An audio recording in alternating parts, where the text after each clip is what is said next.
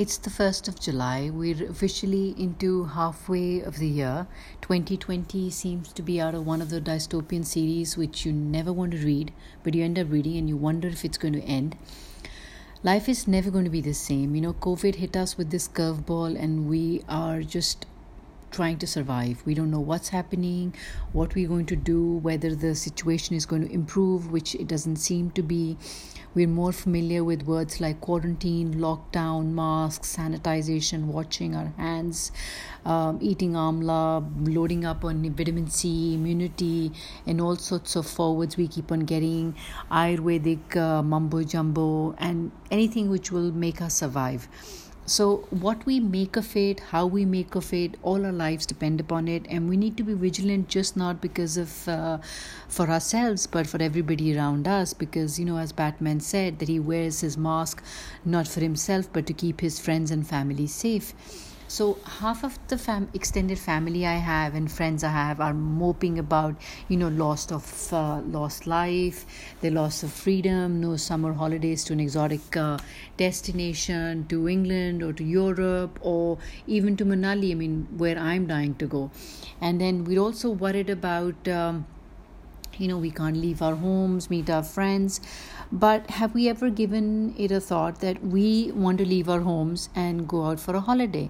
But the rest of the population, the other half, is wondering whether they can reach their home because they're frankly very far away and they're just in the same country as us. But so instead of spending time on your telephone and endlessly scrolling down and worrying about what's going to happen or seeing some materialistic thing which is going to make you happy, we need to worry. Our world is divided between have and the have-nots.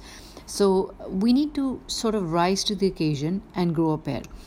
The generation today has a desperate need to be validated, liked, accepted, and they sort of hesitate to voice an opinion, so they've given zero thought to it and they haven't formed an opinion, they don't know what is happening, and even if they do have an opinion, it's usually recycled.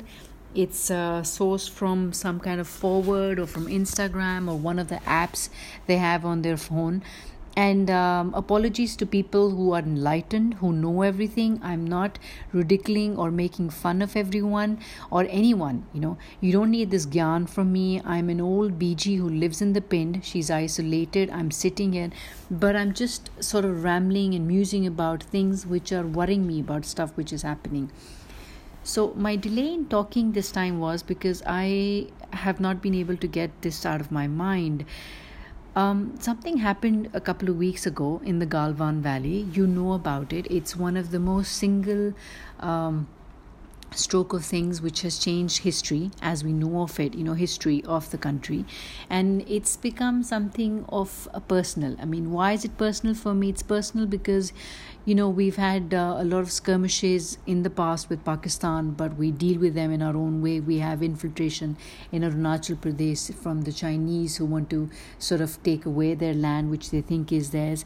But this time there was patrolling on both sides, and this was at the line of actual control, and the Chinese were going to retreat, but they didn't, and they invaded and came to our side, and we had this Bihar regiment posted there, and they were defending, and there was a loss of lives.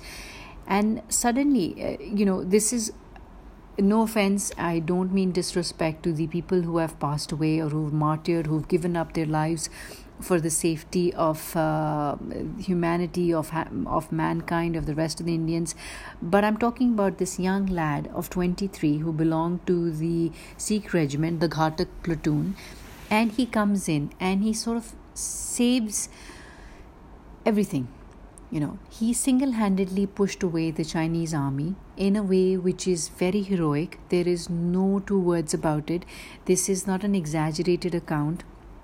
It is being told by somebody who saw it firsthand over there, and this is how we know about what happened. He had a skirmish. He did not have any weapon because that was because of the treaty which was in place at that time. So nobody could carry any weapon. You just had you had a kirpan because of being a Sardar, and he had that. And he fought with the Chinese soldiers at that moment, killed 4 of them, pushed them down, and he also fell down the cliff. My logistics or my reporting or my saying might be wrong, but this is what happened, and he fell down at the same time, hurt himself, picked himself up with this inhuman strength, tied his turban again so as to stop the flow of blood, and he came back to fight 7 other Chinese soldiers, killed them. Then he killed the 12th one also, who was trying to kill him in the same process. So this is about a young lad who had so many dreams. He was patriotic. He wanted to serve his country. He wanted to be and do something for the country. He wanted to make a difference. Gurtej Singh is a year younger than my son. So as a mother, I'm just shattered. I have no words. I can't speak.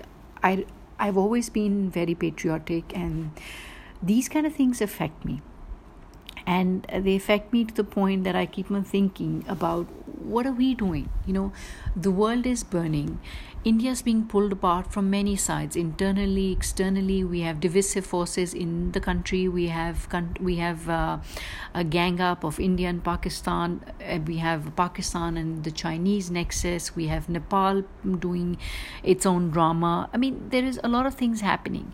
So just don't play it cool. Don't be nonchalant. Be outraged. Be a part of this. Voice your opinion. Say something.